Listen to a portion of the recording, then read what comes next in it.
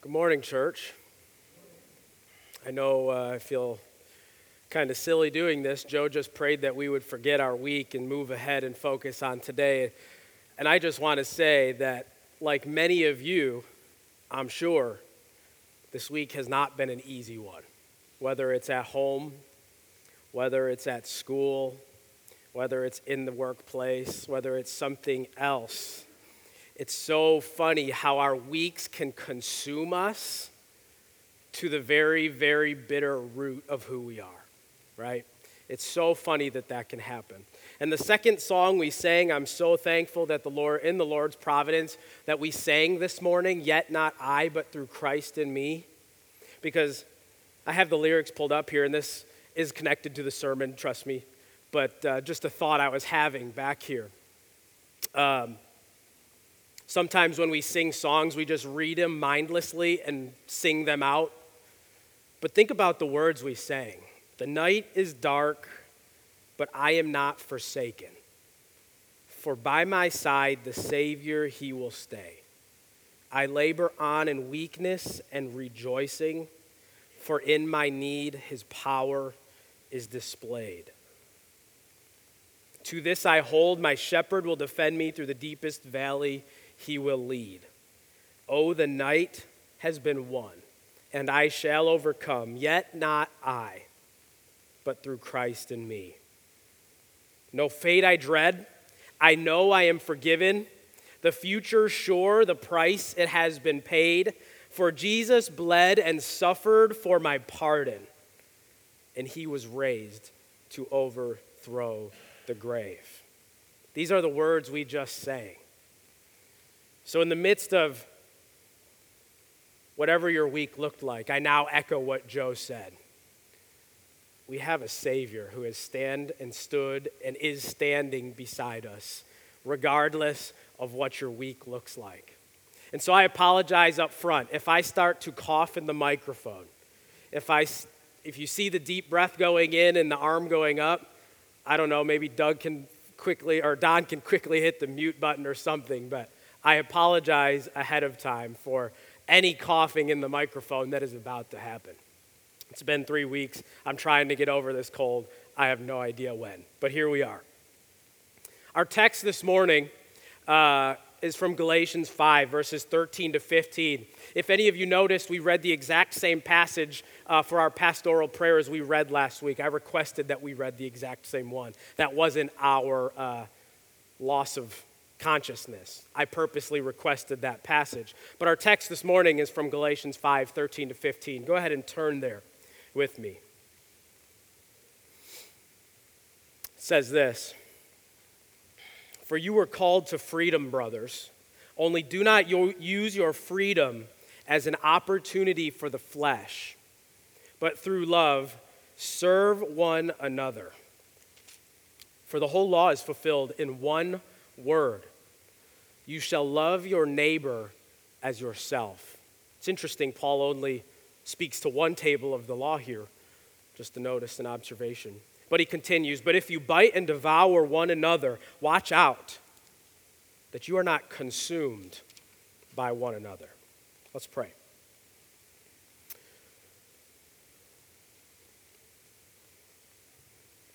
Father, your word is sufficient. Your word is sufficient, and in many ways we can read Philippians 2, we can read Galatians 5, and we can walk away knowing that your Spirit convicts our hearts, your Spirit moves in us, and your Spirit shapes and molds us by your word. And Lord, this morning I pray that our hearts and minds and lives will be shaped by your word. I pray these things in Jesus' name. Amen. This whole weekend, and even I took a day and a half off of work this week, 2 weeks off, or 2 days off last week because of this cold. I sat around all day and watched Band of Brothers for, the 5th, 6th time. The mini-series on World War II, on the 101st Airborne Easy Company that jumped into Normandy and then fought throughout 2 years of war in the European theater. If you haven't watched that, it's fantastic. I recommend you do so. But as I was preparing for this sermon and watching Band of Brothers.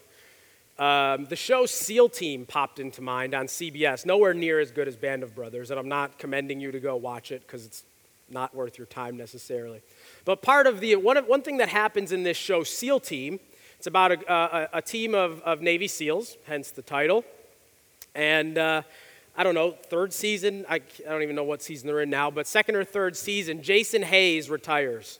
Jason Hayes is the Bravo team leader. So he's Bravo 1. He's the top guy. Everyone goes to him. He is the one who gives direction and order. He retires. After Bravo 1 retires, Jason Hayes has to take an office position within the Navy. He doesn't like it, but that's what he's chosen to do, to step out from the battlefield. But when he steps away, all of a sudden within Bravo team, it hits the fan. It turns into a complete and utter mess.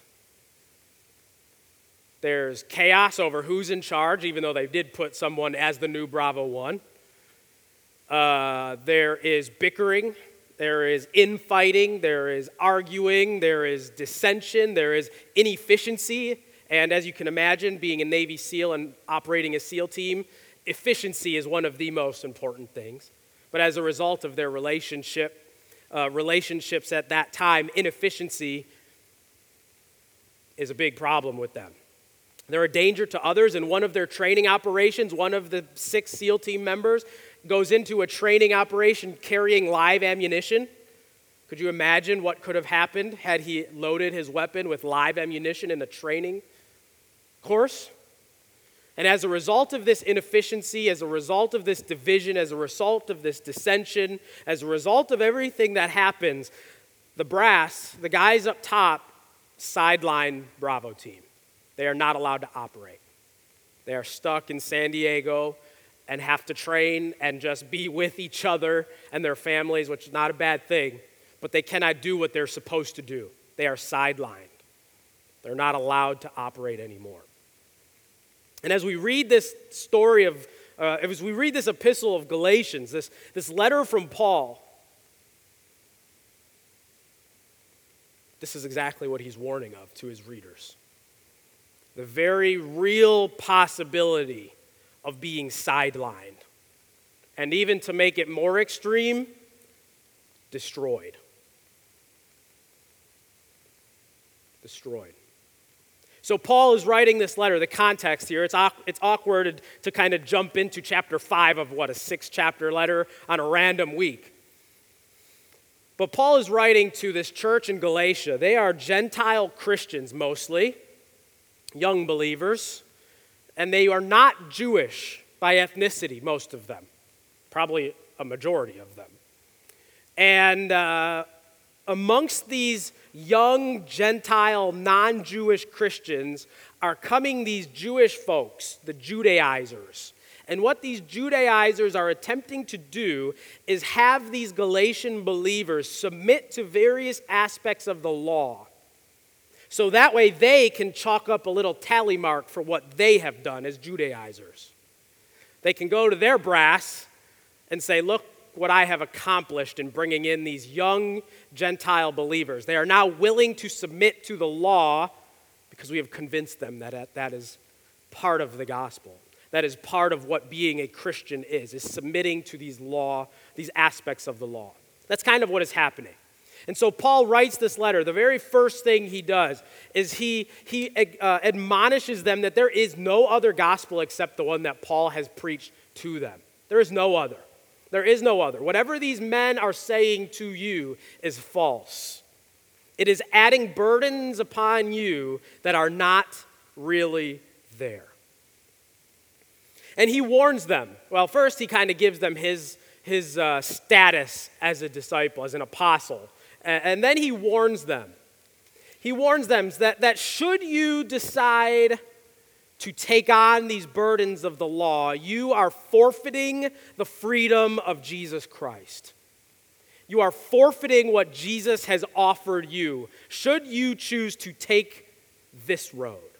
Should you choose to accept these burdens of the Jewish law, you have forsaken your Savior. But Paul's a smart man, and he doesn't stop there, because he continues. He says, for freedom, Christ has set you free. The very first passages of chapter 5. But Paul, being a smart guy, knows that if we stop with this freedom and we don't explain or specify what he is talking about, then there's another ditch. There's another problem. And that is our proclivity to take freedom and give it whatever definition we want to give it. Paul knows that. So he writes chapter 5. He writes chapter 6.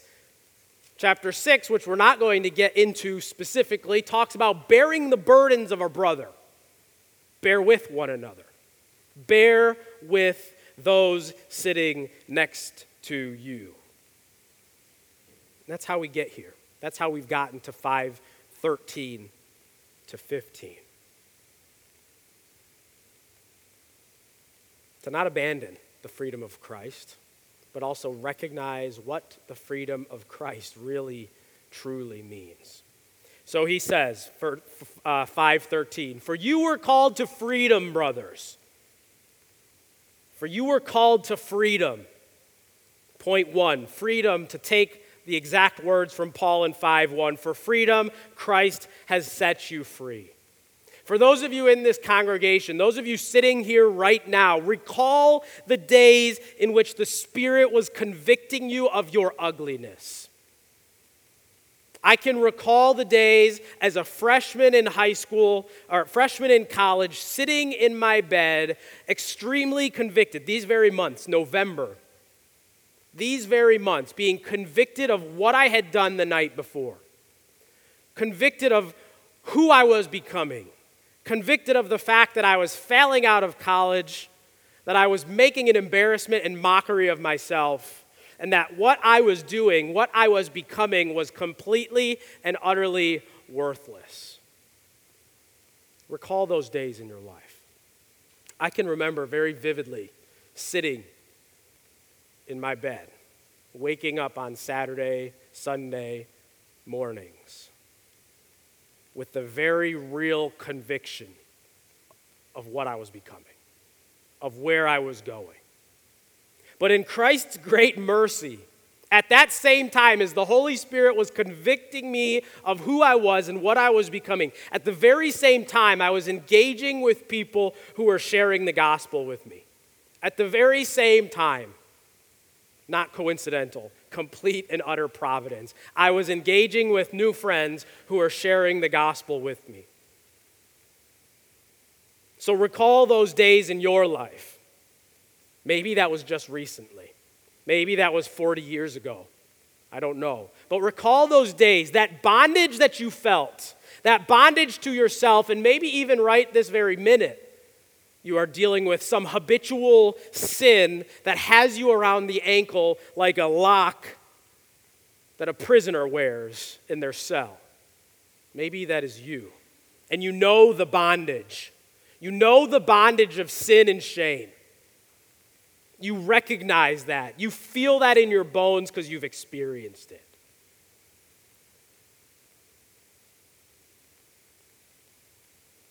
But out of such great bondage, as Paul proclaimed to the Galatians, we have received such a glorious and beautiful Savior. As we were supposed to fulfill the law in complete and utter obedience, Adam was supposed to fulfill the commands of God and failed to do so. So that seeped into all of us the inability to fulfill any kind of law in perfection. In God's great mercy, he sent his Son, the second person of the Trinity, to do what we could not. And it is out of that great mercy and love that the second person of the Trinity has done that we are freed from that bondage. That we are freed from that ankle bracelet that tracks you and monitors you or shackles you to your cell. That is what you have been freed from. And that is what Paul is calling the Galatians to recognize. You have been freed from yourself. I'm getting ahead of myself. You have been freed from yourself.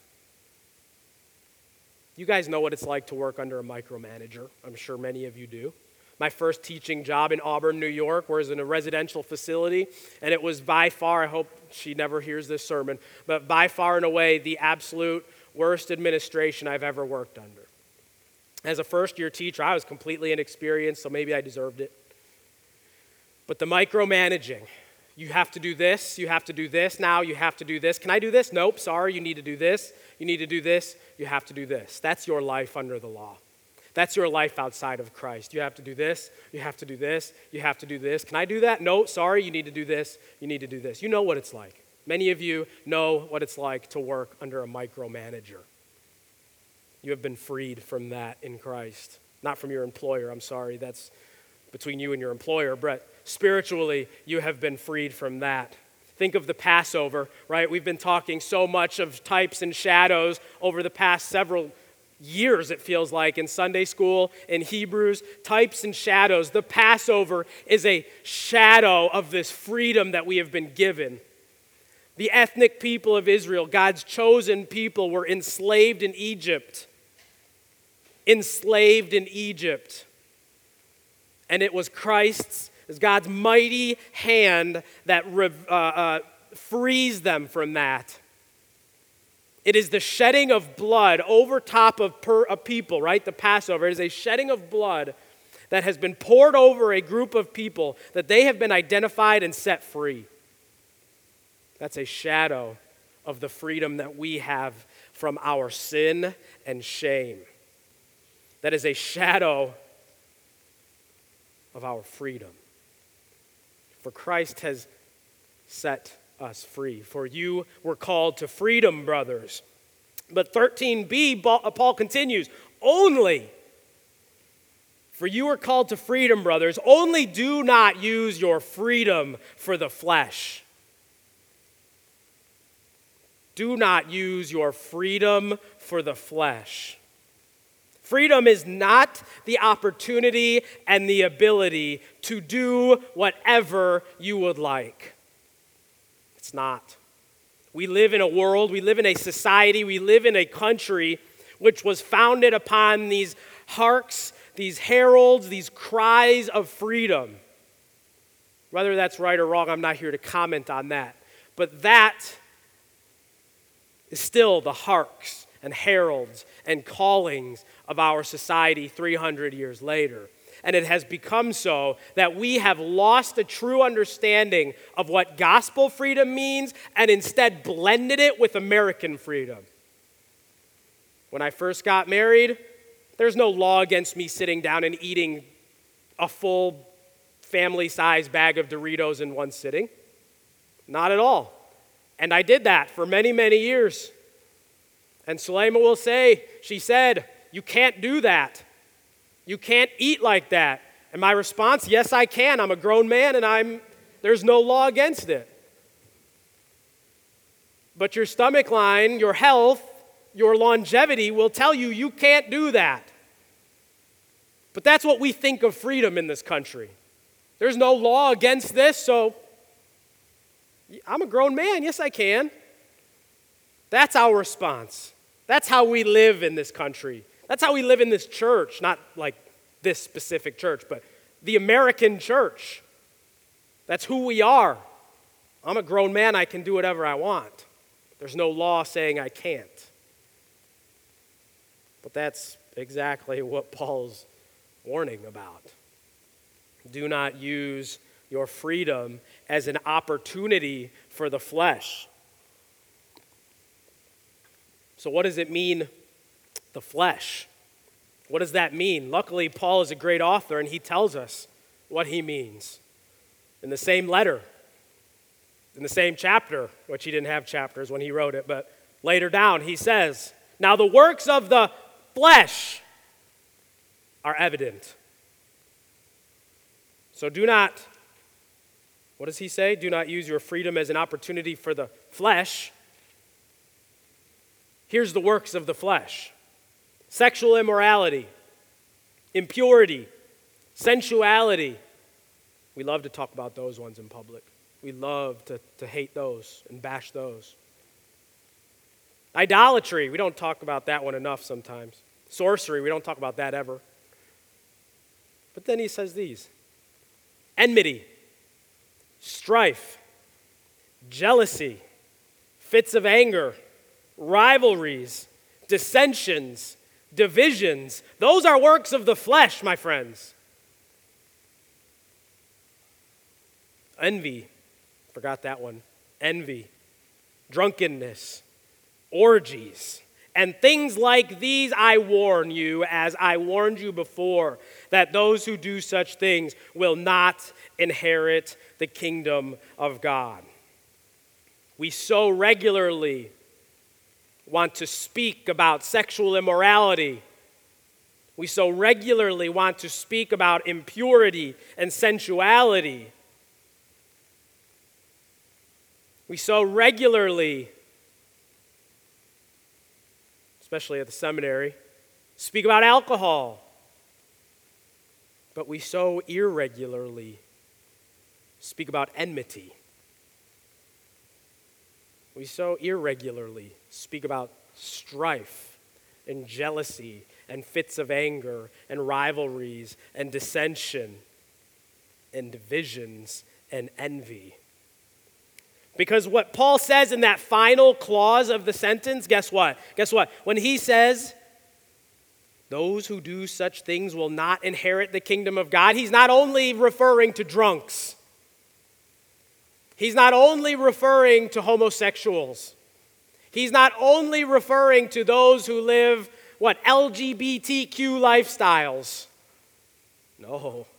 And if we have become so consumed that we think that's it, then we have failed to assess our own hearts and instead have decided to assess other people who aren't even standing in this room to hear the message.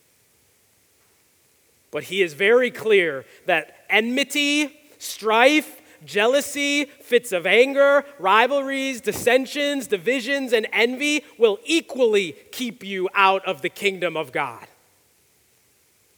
If those things have taken such a hold and such a firm root in your heart, those things too will keep you outside of the kingdom of God. Do not miss Paul's final clause there. So be careful not to use your freedom for such desires, for your flesh. But instead, Paul writes, instead, through love, serve one another. So in contrast to the freedom of the flesh, those things that we just spoke about, those things that we cling so tightly to, those things that we change and place into a priority position, instead of concerning ourselves there, through love, serve one another. And I'm particularly taken by Tom Schreiner's translation of this verse. He says this, the text, but become slaves of one another. I believe the Greek has some form of doulos in that passage. I don't speak Greek, I just know some words. But become slaves of one another through love. When is the last time we have looked at the person next to us in the seats and considered the fact that you are to be enslaved to that person in service and love? And I'm not talking about your spouse who you're sitting next to, maybe the person the other side of you or behind you. Think of that. Think of what that means. Become slaves of one another. I want this to happen. I want this to happen.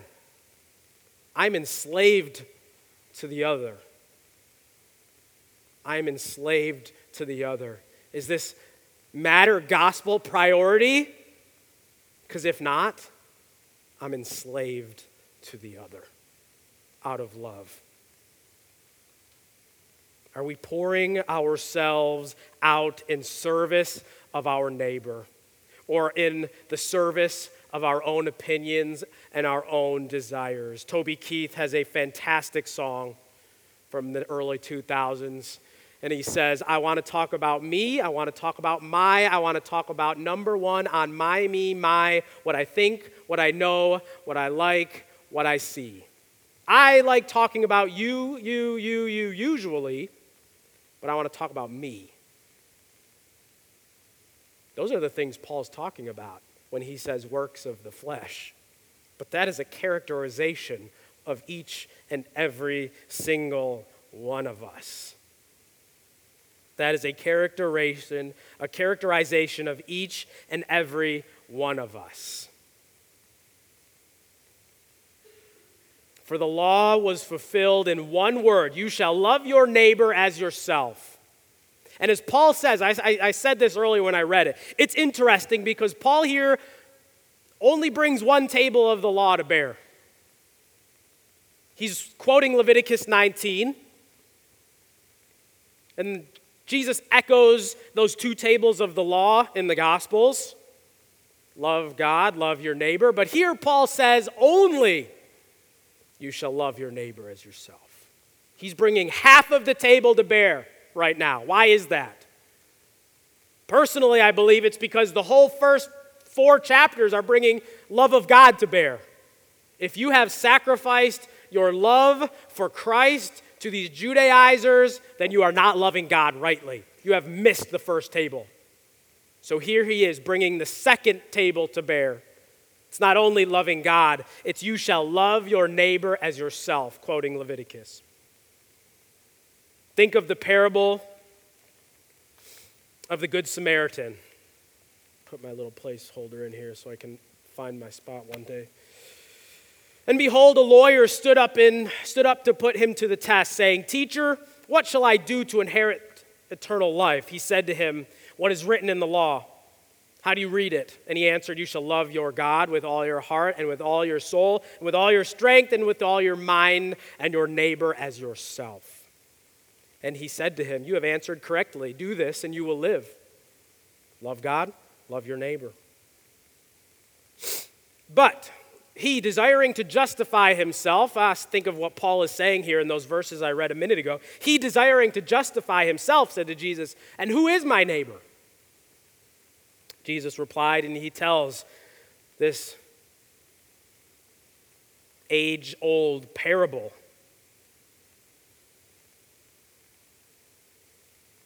A man is going down from Jerusalem to Jericho, and he fell among robbers who stripped him and beat him and departed, leaving him half dead. Now by chance a priest was going down that road, and when he saw him, he passed on the other side. A priest saw the man in need. Whoop, crossed the road. Sorry, not going to pass that fodder there. That's dangerous. So likewise, a Levite, when he came to the place and saw him, passed by on the other side. A Levite, a temple worker. Whoop, go around. Sorry, don't have time for my neighbor.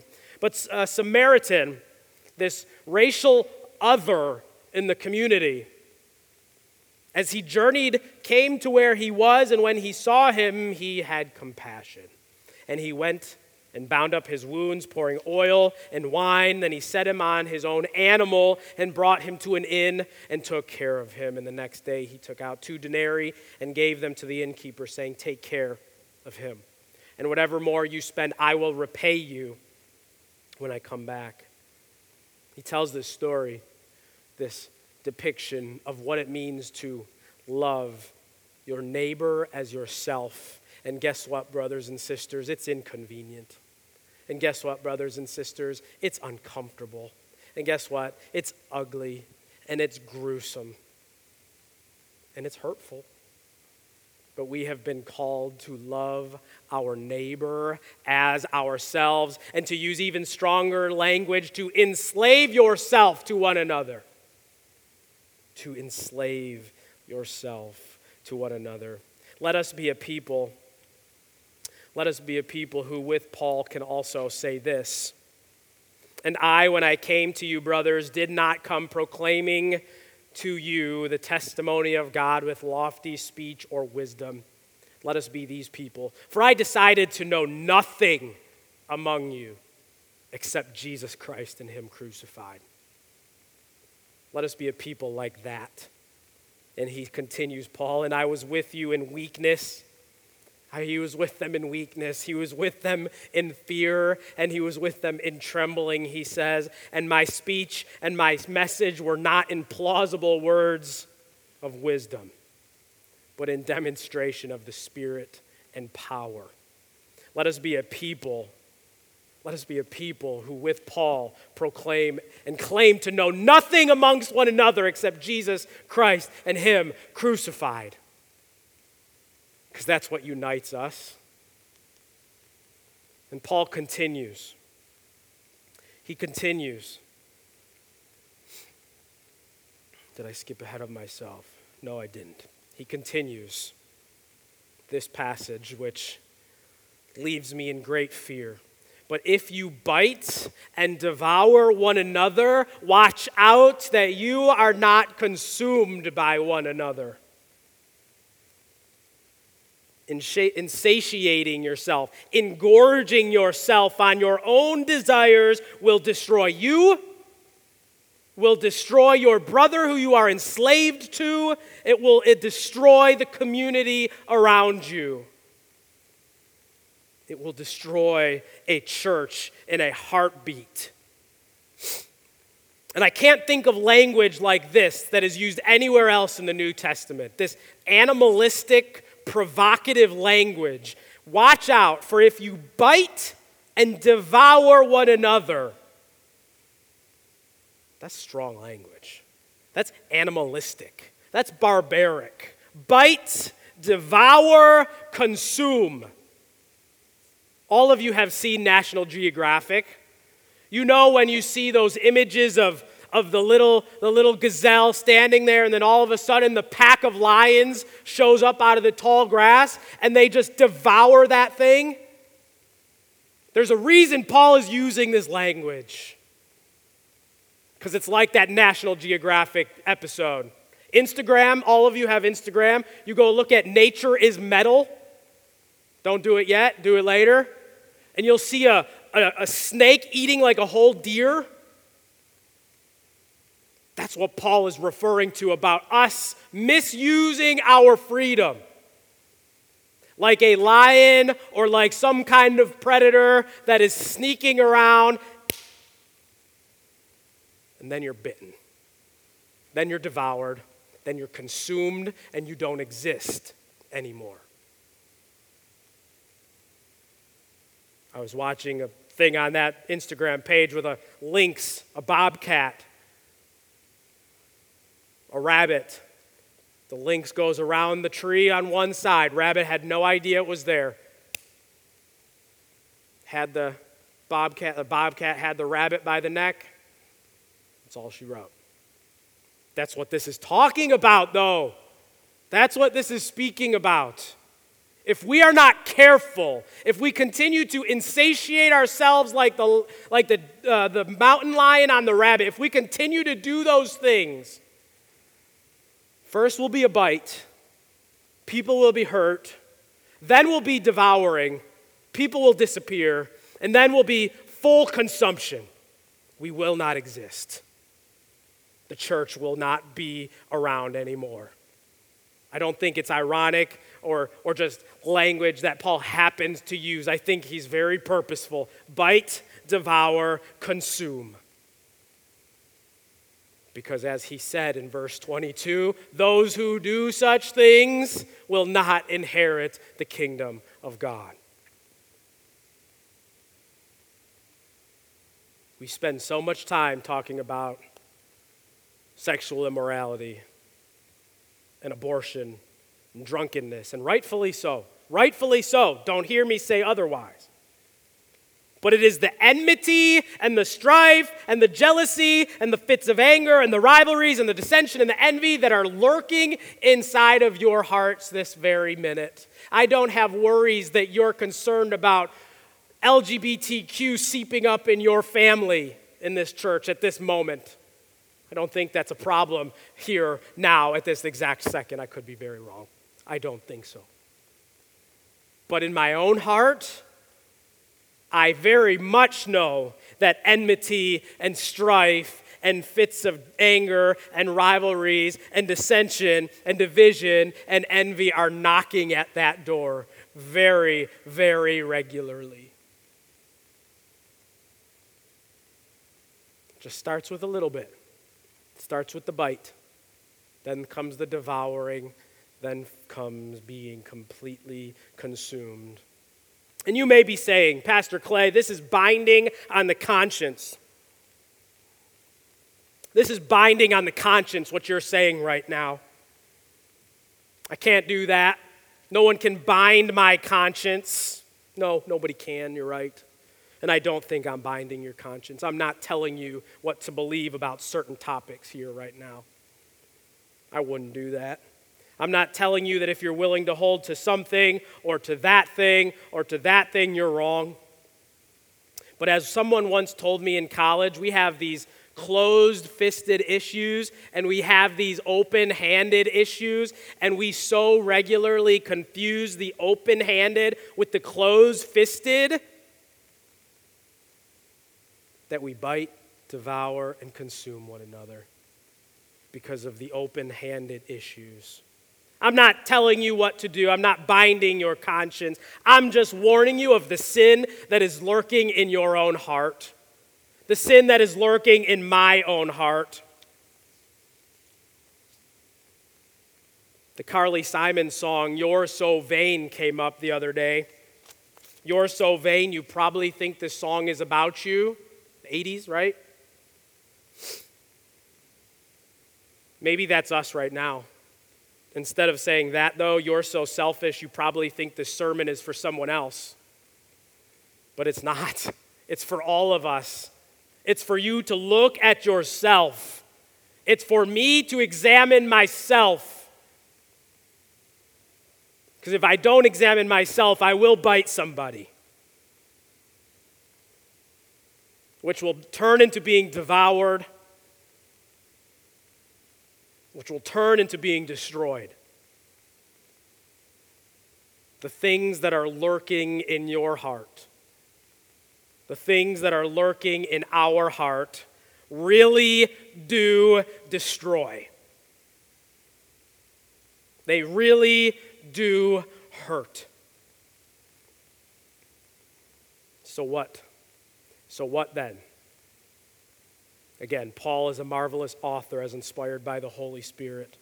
And if we are people who claim to have lives characterized by the Spirit, Paul tells us, verses 22 to 24, but the fruit of the Spirit is love, joy, peace, patience, kindness, goodness, faithfulness, gentleness, self-control. Those are the things you are free to do as much of as you desire. And those who belong to Christ Jesus have crucified the flesh with its passions and desires. We have crucified our envy. We have crucified our dissensions and our divisions and our rivalries. We have crucified our fits of anger. If we live by the Spirit, let us also keep in step with the Spirit. Let us not become conceited, provoking one another, envying one another. We read those verses so regularly. Those of us with little children, we try and control our children with those verses, right? We say them over and over, trying to steer our child's behavior. And in many ways, I think sometimes we think those are verses for children. But they're not. They're not. We are so childish. We are so childish. These verses are for us. We are so childish. These verses are for us.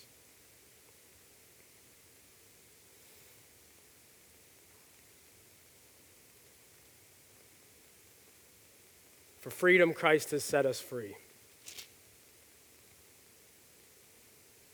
For you are called to freedom, brothers. Only do not use your freedom as an opportunity to serve yourself, but become slaves to one another in love. For the whole law is fulfilled in one word, that you shall love your neighbor as yourself. And if you bite and devour one another, watch out that you are not consumed by one another. Heavenly Father, you are gracious and merciful.